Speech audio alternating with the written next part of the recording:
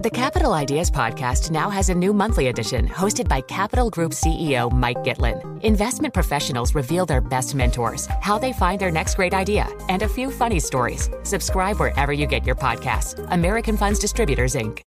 Collaborate for a greener future at the Bloomberg Green Festival, a groundbreaking celebration of the thinkers, doers, and innovators leading the way. From design and culture to technology, science, and entertainment. Hear from inspirational speakers and immerse yourself in climate solutions. July 10th through 13th in Seattle. Title sponsor, Amazon. Official airline, Alaska Airlines. Get 20% off using promo code radio20 at bloomberglive.com/greenfestival.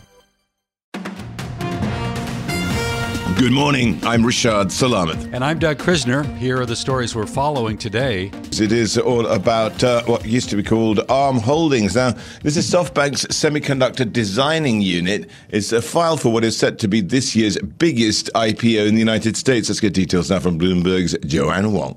The company plans to start its roadshow the first week of September and price the IPO the following week. ARM is seeking to be valued in the listing at $60 billion to $70 billion. The offering is being led by Barclays, Goldman Sachs, JP Morgan Chase, and Mizuho, but there's no sign of Morgan Stanley in ARM's draft IPO filing. That's a rare event for a bank that's often a lead advisor on landmark technology IPOs. A successful debut by ARM would provide a welcome relief for SoftBank after its Vision Fund lost a record $30 billion last year. I'm Joanne Wong, Bloomberg Daybreak Asia. Well, after the bell in the U.S., Zoom Video Communications raised its forecast for both profit and sales for the full year. The story from Bloomberg's Charlie Pellet. It is a positive sign for the software maker's plan to expand products beyond its namesake video conferencing software. Investors have been concerned about the stagnation of Zoom's once explosive sales as the company is challenged by major rivals such as Microsoft for its central product.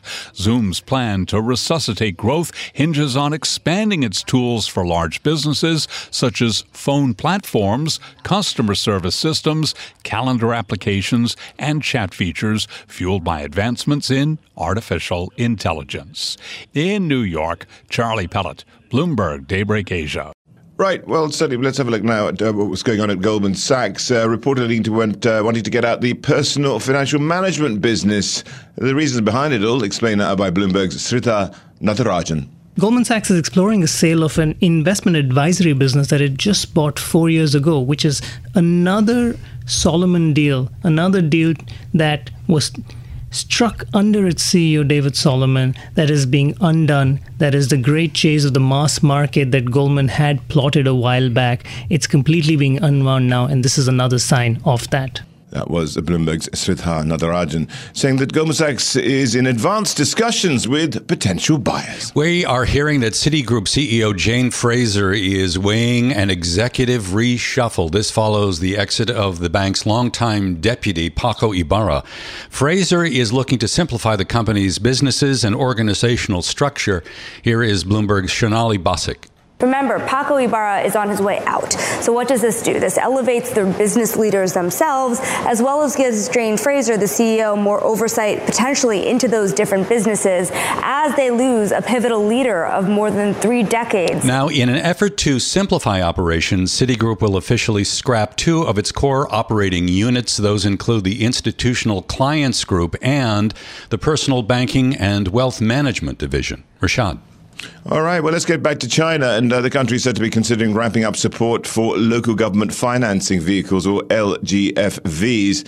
And this is really down to the amount of debt that they're carrying and all the worries about them being unable to pay that back. Bonnie Au has more. China may set up an emergency liquidity tool to provide low-cost funds for longer maturities to LGFVs. That's according to Chinese media outlet Caixin. If approved, the move would provide cash-strapped LGFVs access to funds to improve their cash flow and avoid short-term liquidity stress. There are no official figures for the size of LGFV debt, but the International Monetary Fund estimates it was $7.8 trillion last year.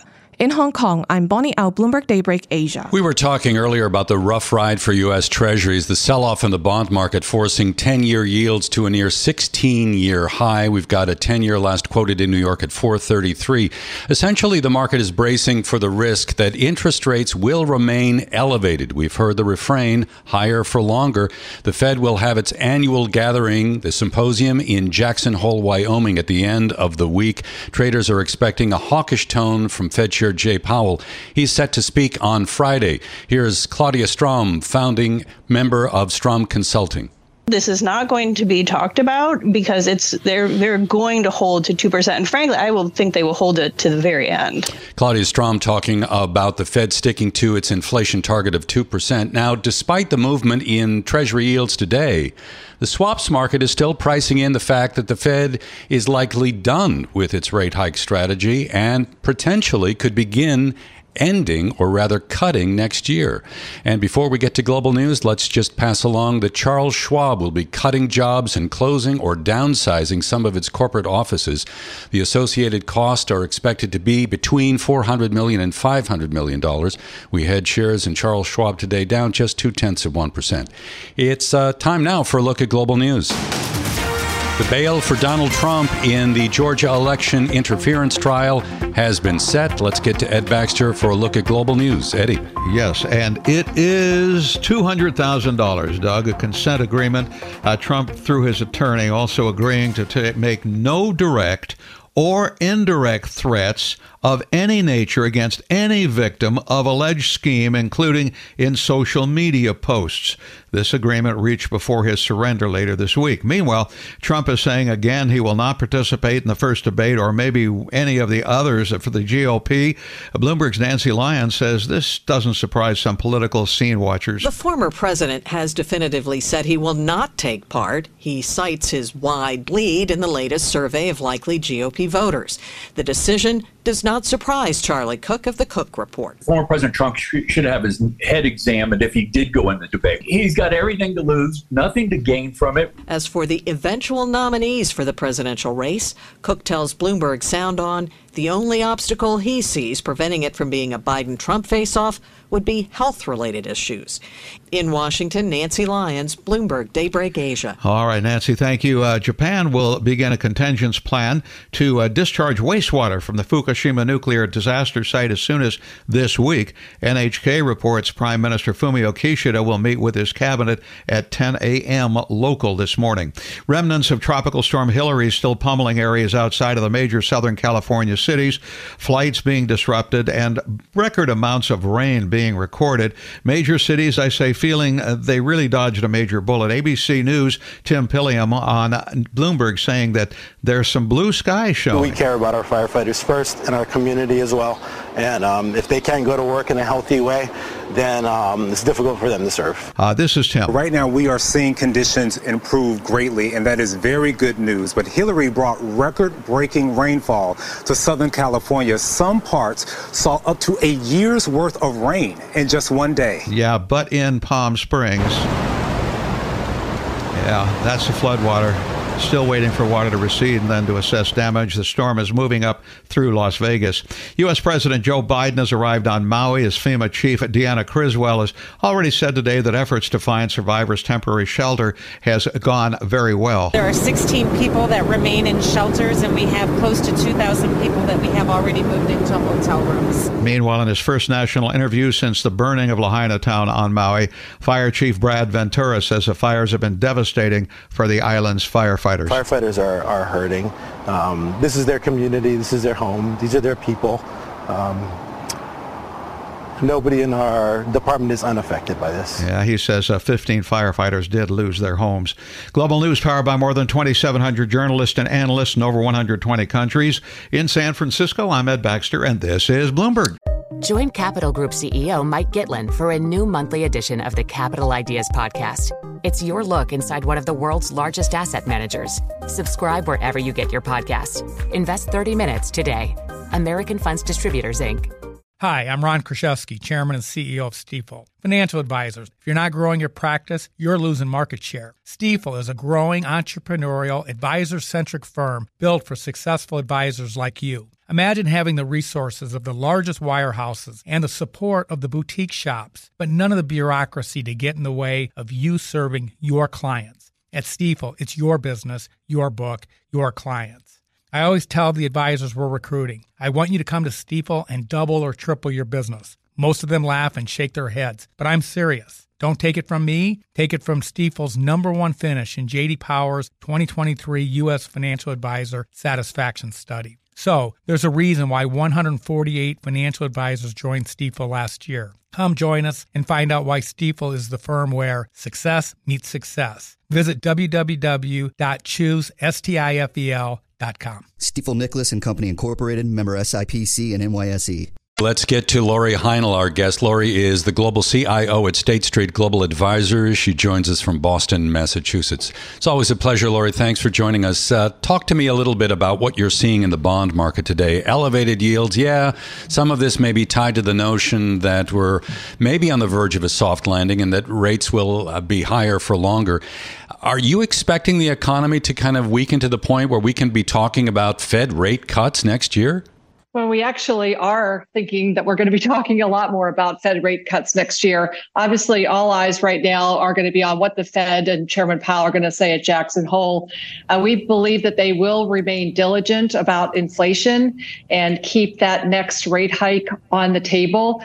We actually think that the Fed has done enough already, and we're seeing lots of signs of weakening both in the economy, but also more sustainably lower inflation rates. But ultimately here, Lori, I mean, surely they're going to not be cutting rates back to, what we've had in the post-GFC era, because they'll need to have perhaps to deal with structural changes, which may mean that inflation is structurally higher for longer. Well, we think that there's a case to be made that inflation's slightly higher than it would have been sort of pre the COVID era, but certainly not something that justifies rates with a 5 handle. We actually think growth in the U.S. next year is going to be sub 1%, and there's a risk that we have a recession next year. We also look at more near-term inflationary data, and you're seeing the rolling 3-month come in at around a 3 handle. So we actually think that the Fed may be cutting pretty dramatically going into next year, as much as 200 basis points. I haven't heard that before. We have a 2-year treasury right now yielding 5%. Maybe we can pivot away from the macro a little bit and talk some of what's been happening in the equity market today. Big rally in NVIDIA. Now, this company will report results on Wednesday. It's certainly become a bit of a proxy for the trade in artificial intelligence. Despite higher bond yields today, there was no holding back NVIDIA. Are you a buyer of the theme of AI? Well, we're more a buyer of growth and quality growth, especially.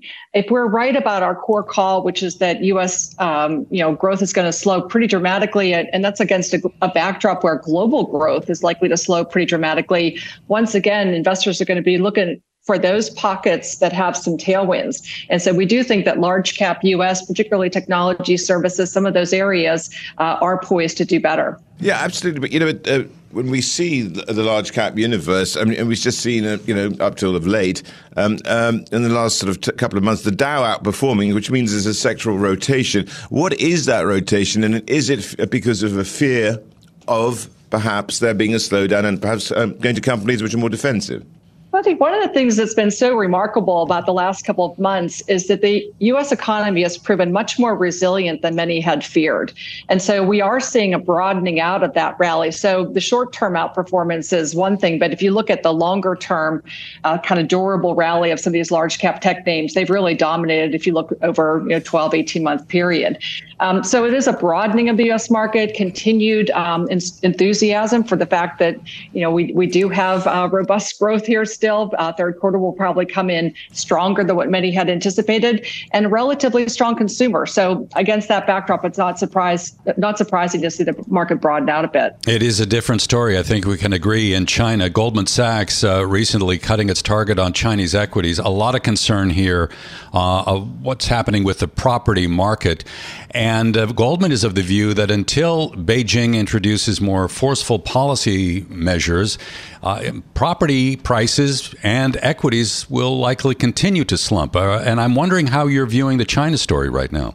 Well, we have been pretty negative on China for quite a while now. We didn't think that the post-COVID bounce was going to be nearly as robust as what many had believed. And as we're seeing, there are still overhangs from property market. And we think, unfortunately, this is going to be a long duration kind of workout situation. We don't think it's going to be a typical Western crisis where things kind of fall out of the bottom, you take your medicine, and then you kind of move on. We think that they're going to try to navigate some sort of a management of that crisis, but it's probably going to impact their growth story over the next couple of years. Laura, it's interesting you say that you didn't quite buy into the bounce after the COVID restrictions were lifted. Why didn't you believe in that bounce lasting for a long time? And secondly, how does that inform you now, that view that you just shared with us? Well, I think first and foremost, there wasn't as much sort of pent-up demand or pent-up capacity, if you will, as you had in other geographies where you had actually a fair amount of fiscal stimulus, which was actually supportive of consumer behaviors. You also still had a number of disruptions from a geopolitical standpoint, concerns about the property market, which had been weighing on the region for quite some time. And oh, by the way, against a backdrop where other parts of the world were slowing from their post-COVID rebound, so not as much take up of the capacity that might be available coming out of China. So is there a global market, let's put the U.S. aside, that you're interested in? Can I tempt you to take a position in Japanese equities, for example? So we keep trying to get excited about Asia more generally. We tend not to do it on a country by country basis. So while, yes, Japan has been a very good performing market here, and we certainly like some of the names there, and are overweight in our global portfolios where we have active management at play, it's not really where we've gotten to, Asia more generally. We do like Europe, though. We think that the European story may be a bit underappreciated, and, certainly as long as the war moves on, there's a little bit of a lack of enthusiasm, but we do like Europe. Laurie, thank you so much for taking time to chat with us. Laurie Heinel, the Global CIO at State Street Global Advisors, joining us here on DBA. This is Bloomberg Daybreak Asia, your morning brief on the stories making news from Hong Kong to Singapore and Wall Street. Look for us on your podcast feed every day on Apple, Spotify, and anywhere else you get your podcast. You can also listen live each day on Bloomberg 1130 in New York, Bloomberg 99.1 in Washington, Bloomberg 106.1 in Boston, and Bloomberg 960 in San Francisco. Our flagship New York station is available on your Amazon Alexa devices. Just say, Alexa, play Bloomberg 1130. Plus, listen coast to coast on the Bloomberg Business app, Sirius XM Channel 119, the iHeartRadio app, and on Bloomberg.com. I'm Doug Krisner. And I'm Rashad Salamat. Join us again tomorrow for all the news you need to start your day right here on Bloomberg Daybreak Asia.